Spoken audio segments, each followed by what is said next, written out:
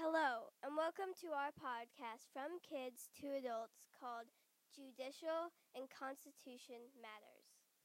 This podcast, we will be asking and answering questions about the Constitution, law, and more. After each question is asked, we will have about a 5-second pause, and then we will answer it. Asking the first two questions will be Kendall. And answering them will be Samantha. So, Samantha, what happened at the Constitutional Convention? The Constitution was written, and the Founding Fathers wrote the Constitution. For our second question, when was the Constitution written, Samantha? It was written in 1787. Now asking the questions will be Samantha, and answering the questions will be Kendall. First off, what does the judicial branch do?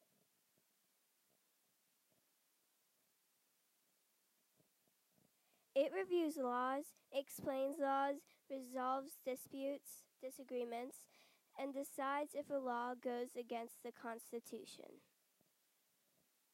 Thanks, Kendall. Next, what is the highest court?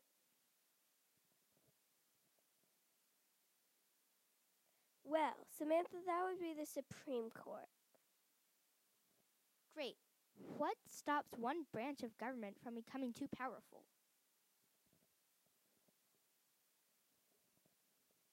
Checks and balances and separation of powers. Thank you, Kendall and Samantha.